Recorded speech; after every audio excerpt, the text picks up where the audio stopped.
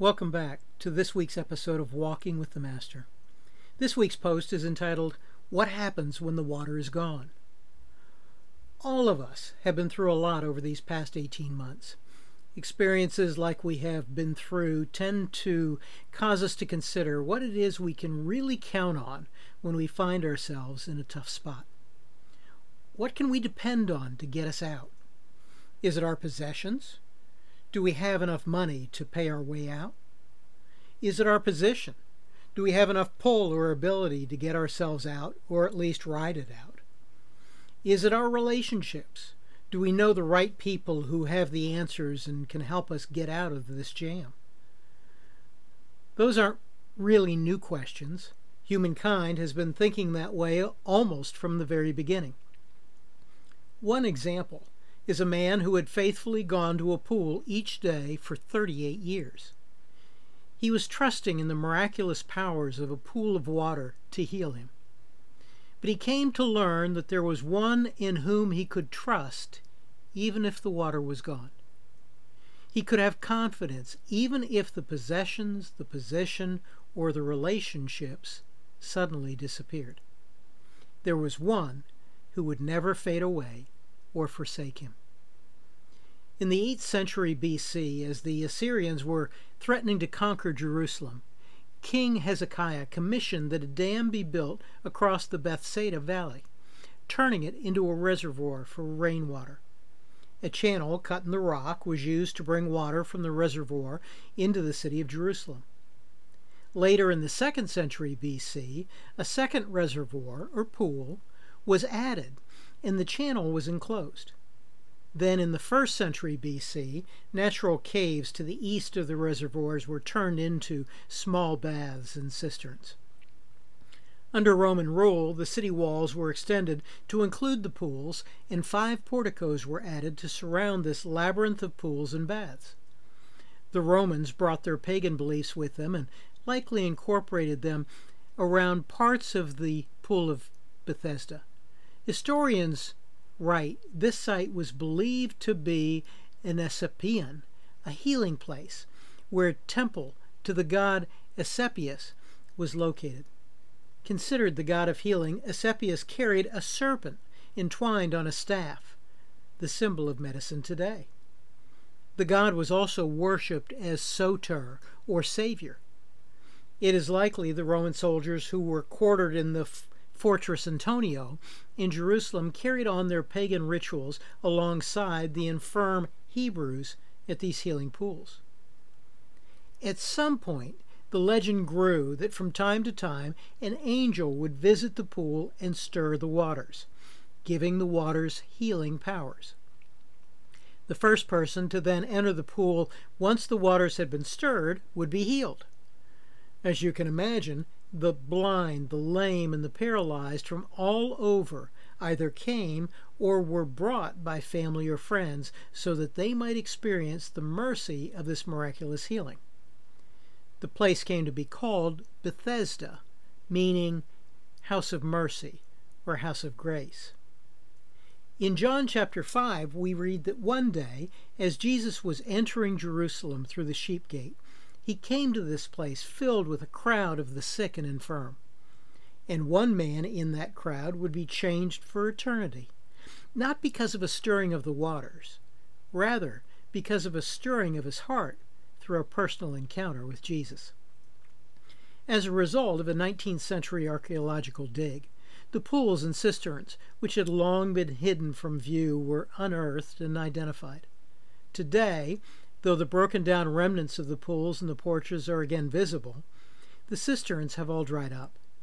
This house of mercy, or grace, no longer draws the crowds of the blind, lame, or paralyzed to wait beside its waters.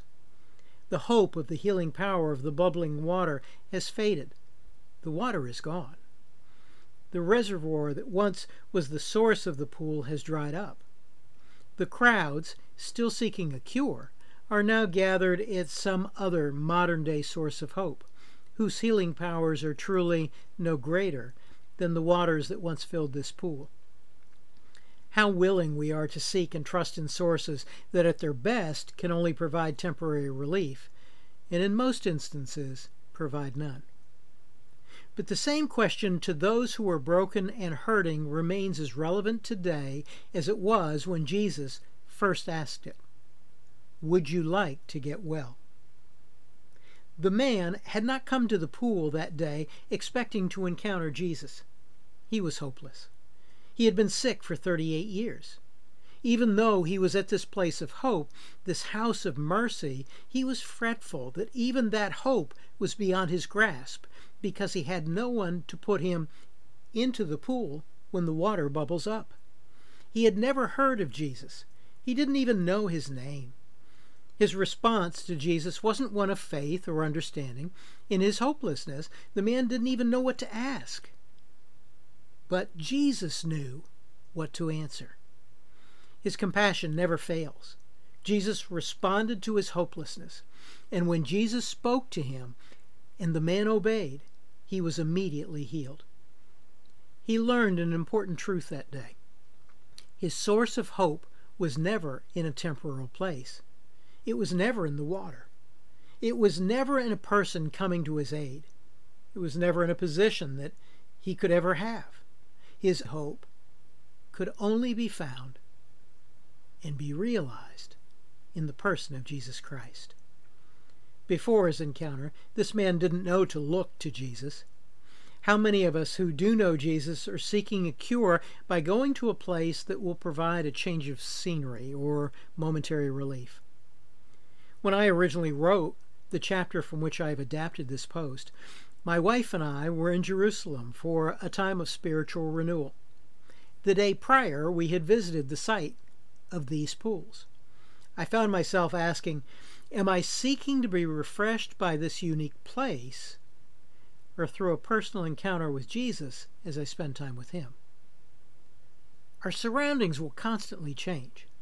Even the very places themselves will change over time. People will fail us, even unintentionally. Possessions will never satisfy. Most often, they will never be enough. The water will eventually dry up.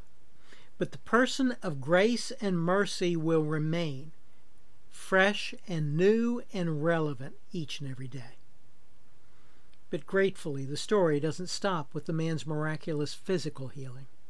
Though we read that Jesus immediately withdrew from the crowd, he soon thereafter sought out the man, because Jesus' compassion and purpose went well beyond the man's crippled body.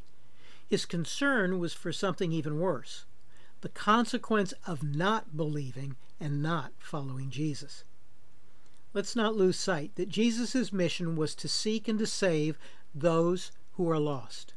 As a matter of fact, Jesus was surrounded by crowds of sick people that day at Bethesda, and yet we are told he only healed one man that day. He had knowledge of all, compassion for all, and power over all, and yet he healed only one. He could have stayed there healing the masses, but he didn't, because he never lost sight that his mission was and is to be about the Father's business, seeking and saving those who are lost. His mission was not focused on physical healing, but rather spiritual healing. That's an important reminder for us. Is our primary prayer focus on physical healing, keeping folks out of heaven, or is our prayer focus on the salvation of the lost, discipling them into heaven? Look at your prayer list before you answer that question. So here's the question to consider from Jesus. Would you like to get well? Are you stuck in a place waiting for a miracle, or are you looking to the miracle worker to do far more than you could ever imagine? Whatever it is that is going on in your life, you can trust him. Stand up, pick up your mat, and walk with the one who is inviting you to follow him. He is the one who extends true mercy and grace. He is the one and only true source of hope. Roll up your sleeping mat and start walking with him. This post is adapted from my book, Walking with the Master, which is the fourth book in the Lessons Learned in the Wilderness series. Information on how you can obtain the book, as well as the full series, or any of my other books, is available on my website. Thanks for listening, and have a great week walking with the Master.